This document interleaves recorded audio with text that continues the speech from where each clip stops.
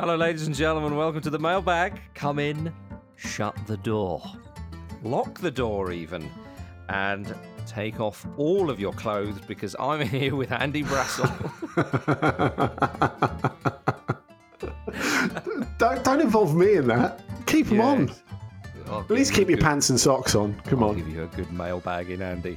I think anyone who hasn't listened to this podcast, this is like the first time they've listened to the mailbag. I think, hang on, what on earth is this about? I mean, the tone does change quite rapidly from from the introduction to the first question. And my goodness, we need to do it before the police turn up. But yes, ladies and gentlemen, you're very welcome. It's the Mailbag. You know the drill by now. You ask questions to Andy. I am the middleman. And I pose those questions to Andy, justifying my appearance every week on this podcast. So, Andy, without further ado, I'd like to bring two questions to the table to begin with, and sort of mush them into one, and then send it your way. We have one from Kev Sandel and DJ Chubby Bubble, everybody's favourite DJ. In fact, do you know what? In the spirit of the current climate, we're going to bubble those questions together. So Sandel said that he's been watching the England under-21s recently, a couple of players that caught his eye, Jonathan Panzo and Jamal Musiala. And he said after a quick Google search, he found that he must be a personal detective, this guy. He found that they are playing with Dijon and Bayern Munich, respectively.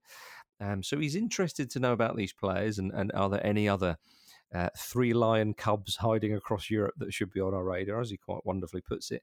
And then DJ Chubby Bubble says, as a build on Kev's question, I'd be interested to hear more about Yunus Musa. I didn't recognise his name when I read the USA lineup against Wales recently.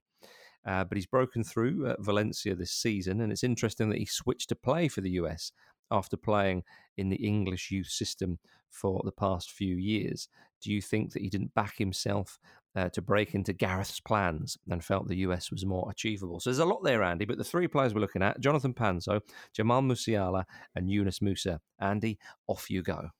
Yeah, well, let's start with Jonathan Panzo first, because he's the older one at 20. He's been in France for a while now. Won the Under-17 World Cup with England, of course, Andy. Yeah, he did. And he's been in Monaco, mainly, in the time that he's been over there. He's only recently moved to Dijon. And I think really the thinking behind going to Monaco is good thinking, because at that point, you look at the team that won the title in 2017 and got to the Champions League semi-final. And I guess at that point, and of course, football changes so fast that it's easy to forget that Monaco and Dortmund were kind of at a level for your dream destination as a teen player of some repute at that age, because you'd be thinking it's somewhere where I can get a chance.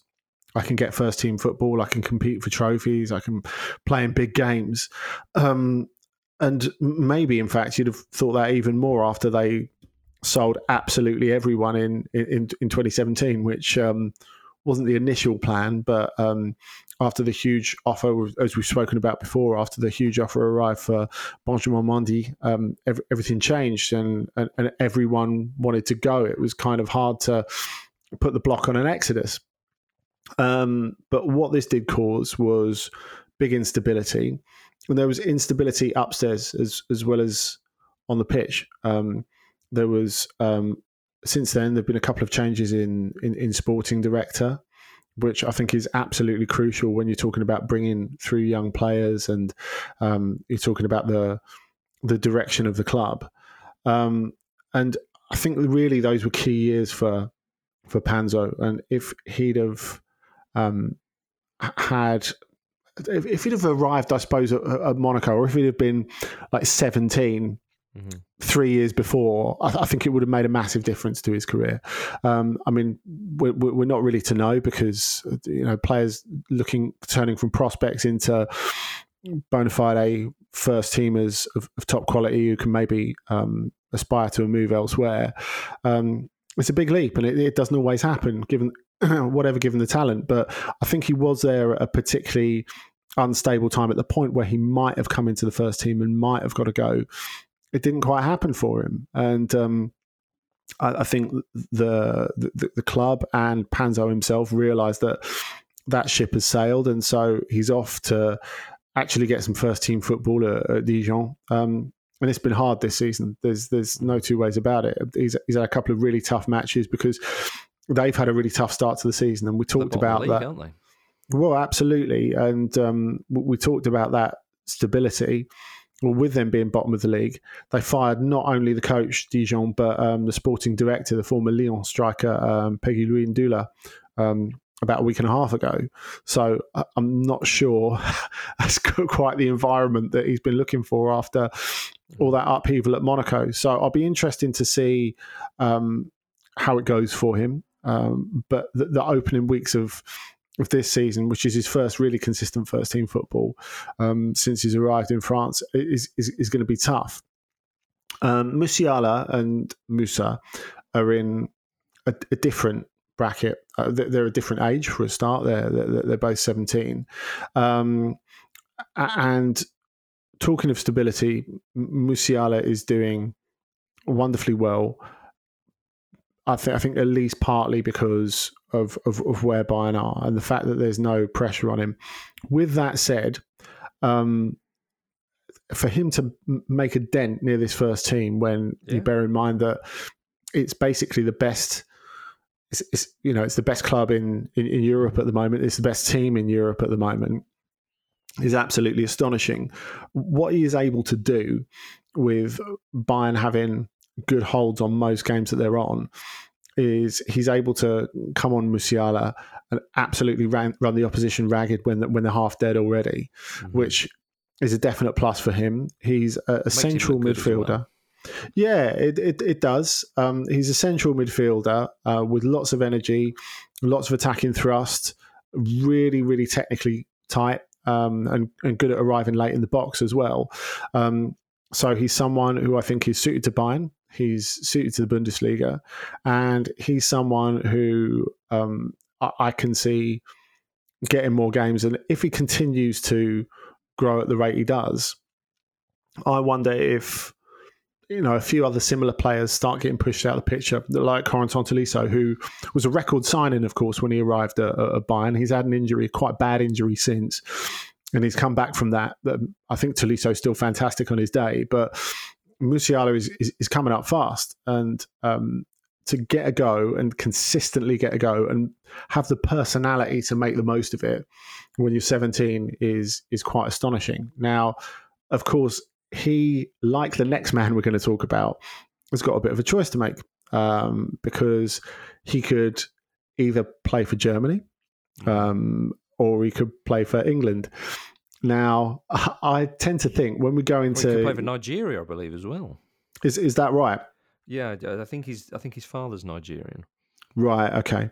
Well, it seems at the moment, at least, that the choices he's going to make are going to be between England and Germany, because he's played at youth level for England, but Germany are pushing quite hard for him. I think he's played a couple of games for Germany under 16s as well. I mean, he's... Yeah. Hedge your bets. He's a wanted player.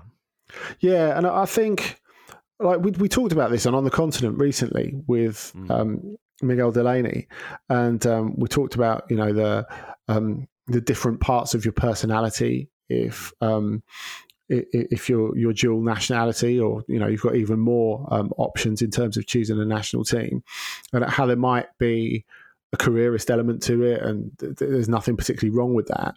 But I think as well, when you're in those teenage years, a lot can be read into choices that aren't really choices. You just want to play with your friends, and you just want to play with your peers, and I think that's the most normal thing when you're at that sort of age. Now, Yunus Musa is slightly different. Now, he's someone, unlike Jonathan Panzo, for example, who's really been a huge beneficiary of instability at his club, because Valencia are a mess. They've been all over the place, really, in the start of this season, despite the recent win against Real Madrid, in which he had a role, Yunus Musa. But he's got his go in the first team, yes, because he's a good young player, but also because Javi Gracia, who I think feels he was rather fibbed to when he was shown the prospectus for the for the job. He was told when they sold key players that they'd be replaced. They haven't been replaced. So really, he's having to dig around and find a way to put out a team that's competent. And Yunus Musa has been a huge beneficiary of this. He is only 17. He is a right winger. He's pretty fast, very composed when running with the ball at pace, and there's a lot to him. Clearly, delivery needs a little bit of work, but in terms of directness, he's a big threat to opposing defences already. He also holds a record, doesn't he, Andy? Yeah, well, he became the second youngest player ever to score for Valencia, and the youngest foreigner ever to score for Valencia. When he got his first La Liga goal of the season, it was Mena who was the youngest goal scorer for Valencia in 1941. So we're talking about a while back, I think it's a natural upshot of someone who has been given this opportunity and wants to grab it with both hands. Now, for me, I had no idea that he was born in New York City. So when I saw him called up by the US, it was quite a horrible shock. Yeah. And there he went and got a couple of caps in this international break. Now, of course, that doesn't fully commit him to the United States because that they were friendly games. So if he wanted to declare for England afterwards, then fair enough. I'm not necessarily convinced he will do that because I think we talked about opportunity, and we also talked about the importance of peers, and the fact that he's come into this team at the same time as Gio Reyna, I imagine is very exciting for him. Of course, Reyna got his first goal for the US the other night as well. He's someone who's really benefited from that opportunity at Dortmund, and someone who already looks like a technical leader on the pitch at the same age, which is absolutely astonishing. So if I was Yunus Musa, I suspect those 2 games away with the US would have convinced me more to stick with the US. But who knows what he's thinking. What we can say... Sorry, Andy, but he only lived in England for a handful of years. He was obviously, as you say, born in America. And in 2012, when he was 9 or 10 years old, he moved to London to join Arsenal's academy. And his parents are from Ghana, I think. So, again, sometimes these things are a little bit more, I don't know, sort of complicated. Nuanced. There's a lot more thought. Nuanced is the word exactly going on. Anyway, you were going to say something, sorry. Yeah, well, I think we have to respect people's desire to or just need to self-identify, really, as well, don't we? Maybe in this case, it's just that the US have been a bit quicker off the mark. And what the US have been very good at over the years is going and searching for and finding talent that is United States eligible. That's something we saw when Jurgen Klinsmann was in charge. We saw the connection with Germany. Yeah.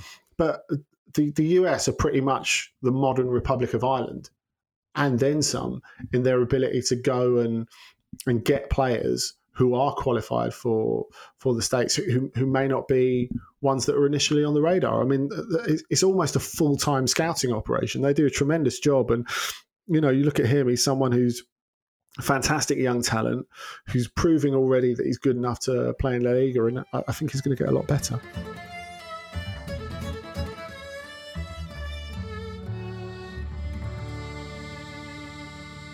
Let us move on to a question here from Tyler, who said, is it possible for Andy to shed some light on Media Pro, the broadcaster of Ligue 1, deciding to stop paying the league for the TV deal? The noises coming out of France make it sound like this could be catastrophic for the clubs. Tyler, I think it is possible for Andy to shed some light on this. Yeah, and it's possible it could be catastrophic as well, Tyler, now you come to mention it. It's a very unusual deal that has, certainly in terms of French television rights, that has been under the microscope for a while, because if you go back to when this deal was inked, which was about a year and a half ago, Media Pro were interesting because for years and years, Canal Plus, who are, I guess, the equivalent of Sky in France, had been uncontested as the holder of the rights. Now, beIN then came along, which is it's known all over the world now, but the sporting arm of Al Jazeera, and they arrived to take part in the French market at the same time as Nasser El Khelaifi and QSI took over Paris Saint-Germain, and to have a major broadcaster, or the major rights holder, with a connection with one of the big clubs may seem a bit unusual to us, I think, from certainly from a British perspective.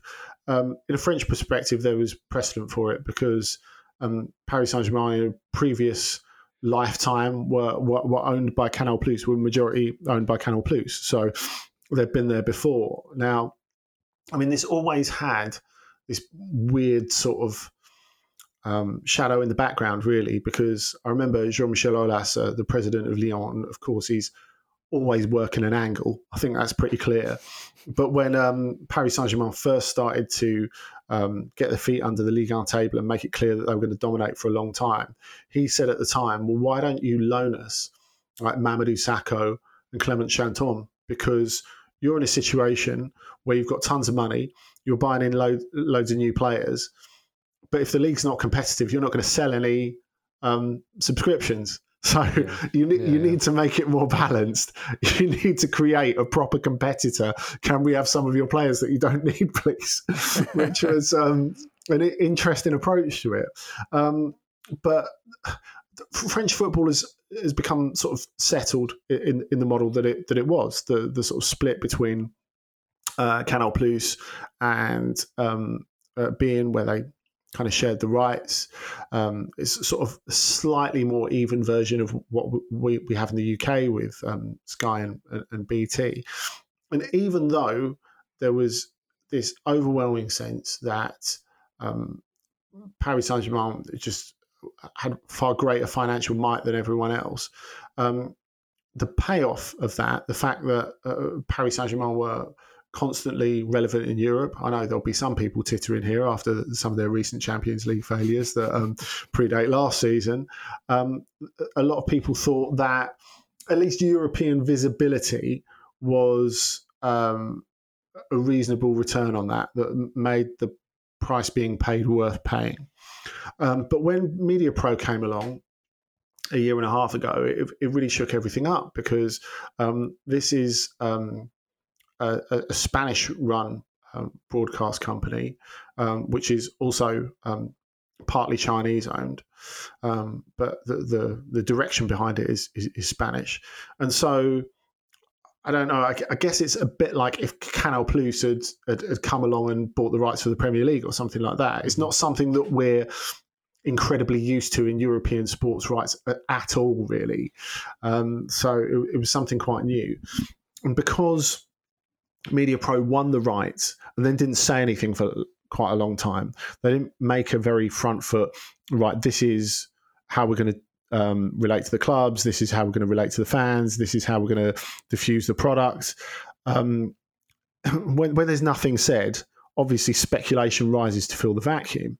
Now, it was after last season was brought to an end, that prematurely in March, that MediaPro came forward and said what they were going to do. Like, they were going to create a new channel. So they created a new channel, which they called Téléfoot. They reached an agreement with TF1, which is the main state broadcaster, to take the name of that. So basically, it's, I guess, to build some sort of familiarity. If we're going back to Canal Plus buying the rights for the Premier League again, it's like if they called their new channel Match of the Day or something like that. It's a bit like that. But it's all fallen apart really, really quickly. And I think people now are wondering, should we have asked more questions in this time when nothing really was happening? Because the size of the deal, I think, has affected everything that's happened in Ligue 1 in 2020. Now, of course, people will rightly say, well, the coronavirus has affected everything that's happened in 2020, and that is also correct. But if you look at the leagues that in Europe, the major European leagues that were happy to bring an end to what they were doing versus the ones who needed to carry on. So much of that is related to broadcast deals and broadcast insurance, again, which I don't think will be news to a lot of people listening to this. It definitely influenced the way that the LFP, the French league, went about the season, because they were hoping to restart the season. And then certainly from the outside, ostensibly the government pulled the rug under them and said, look, sport's not happening. Okay.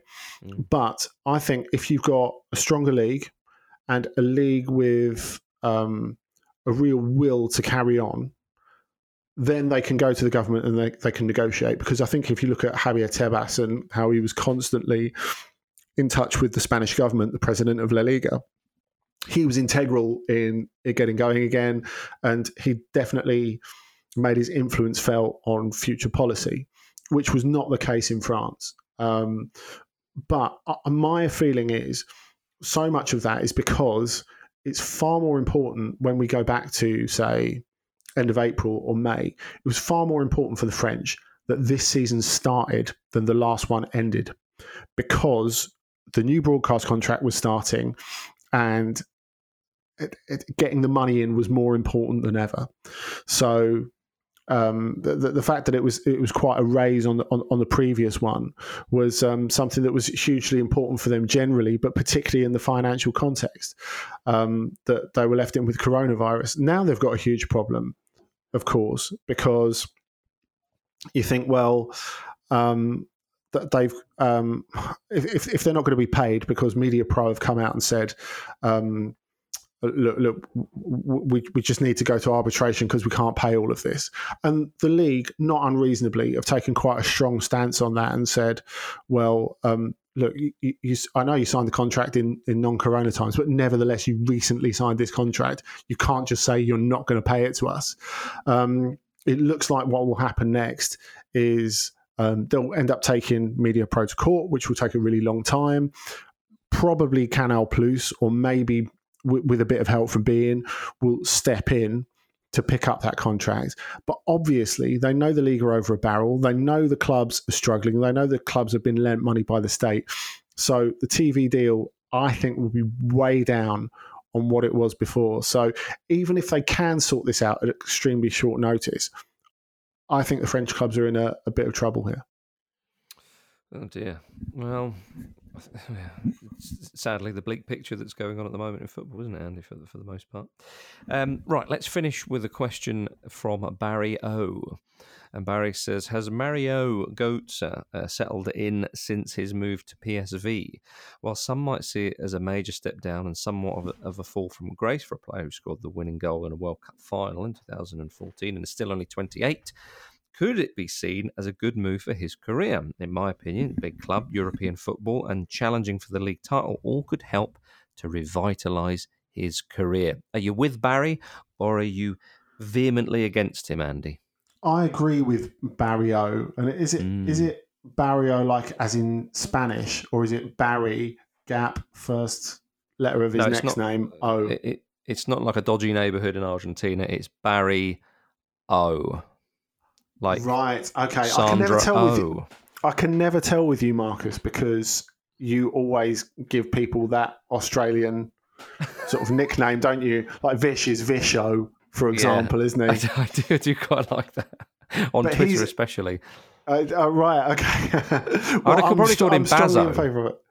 Yeah, you could have. I would have called him Bazza, unprompted. But maybe he's related to Karen O, the singer from the Yeah Yeah Yeahs. Who knows? Yeah, another one. Yeah, it's possible, isn't it? It's very possible. But let's get back to Mario anyway. I agree with Bazza. I think it is an unexpected but quite sensible move from him, and it's something that you would expect, because a lot of people. Again, we talk about when there's silence, speculation rises to fill the vacuum. I think that's particularly the case with Mario Götze, who's been very, very reticent with the media for a long time now, for a couple of reasons. One, he feels they've been a little bit unfair with him over the years. Two, because of his health problems. And three, because, and he's talked about it at reasonable length recently, he found the aftermath of the World Cup winning goal in 2014 quite difficult to deal with. Mm-hmm. And that came at the end of his first season at Bayern, and he found it very, very hard to meet expectation after that. At least that's the way he tells it. I think bearing in mind how little football he's played, and that he's only 28 years old, of course people are going to think it's weird. But the fact is, he has gone to a club, as Barry says, that's going to challenge. And I think that is a big deal. If you look at the other players that PSV have brought in this season, it's an exciting team. You look at Aaron Jahavi, I think is someone who I think will do pretty well there, even if he's had a bit of a quiet start. You look, they've already got Daniel Malen, who I think will do very, very well for the Netherlands going forward. They've got a young Englishman who's got 4 in 2 starts already, Noni Madueke, who, again, I think could be pretty good. So he's got an opportunity with an ambitious team to go and do something this season. It doesn't look like that will be the case in Europe because they've not started brilliantly, because despite his absolutely superb opening goal against Granada, they went on to lose that game after he went off at half-time. But I think a situation where he's got a bit more time, a bit more space, he can express himself, he's going to play minutes. All of these things are super important. And for those who say it's a step down, I don't think they really understand what Götze has been through these last couple of seasons. He started 5 times in the Bundesliga last season. Yeah. And he's not started 20 Bundesliga games or more in a season for, 5-6 years? Like a long time now. So remember at one point when he had this metabolic problem, it looked as if his career might be over. So that he's come back from that, I think is already a victory. I think he's someone who wants a bit of peace and quiet as well off the pitch. He doesn't want to be bothered. He wants to focus on his young family. And when you've seen him play, even in his second spell at Dortmund, which wasn't that successful, he's still someone who can change a game.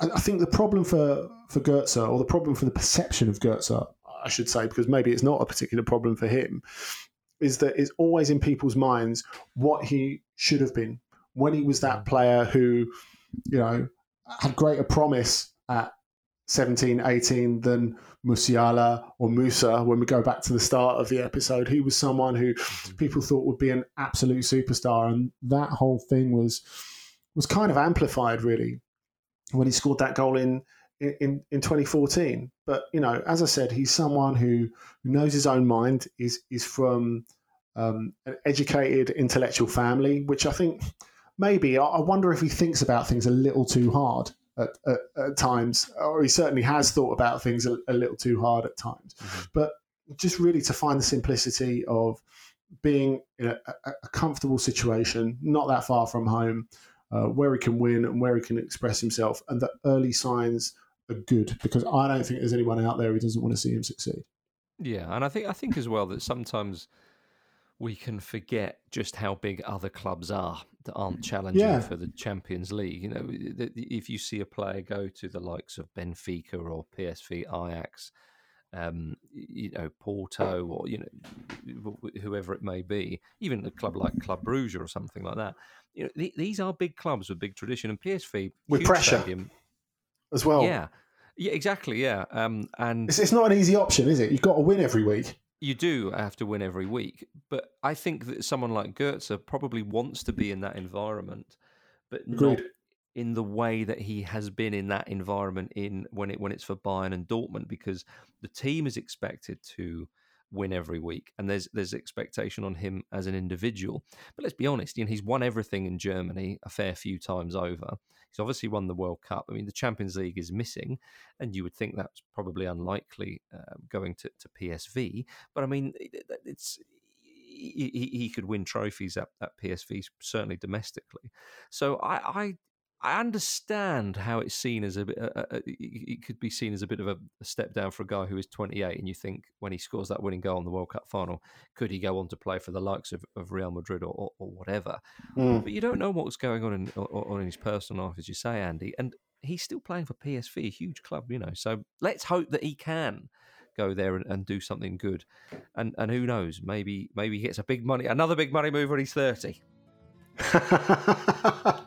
Leave him alone. Yeah, I know. And then he can fulfil his potential. He'll soon be teaming up with Carlo Ancelotti at Everton, and we look forward to that immensely. So there we are. Right, ladies and gentlemen, we've come to the end of the mailbag for this week. Thank you very much for your questions. It's been an absolute delight hearing Andy answer them. Do get your questions in, of course, to the mailbag thread on the Discord app. Whenever you think of a question, whether it's in the middle of the night or first thing in the morning or any time in between, just whack them on there. We see them all, and we appreciate every single one of them. So there we are. Until next week, thank you very much, Andy Brassel. Thank you. Thank you, listeners. See you soon.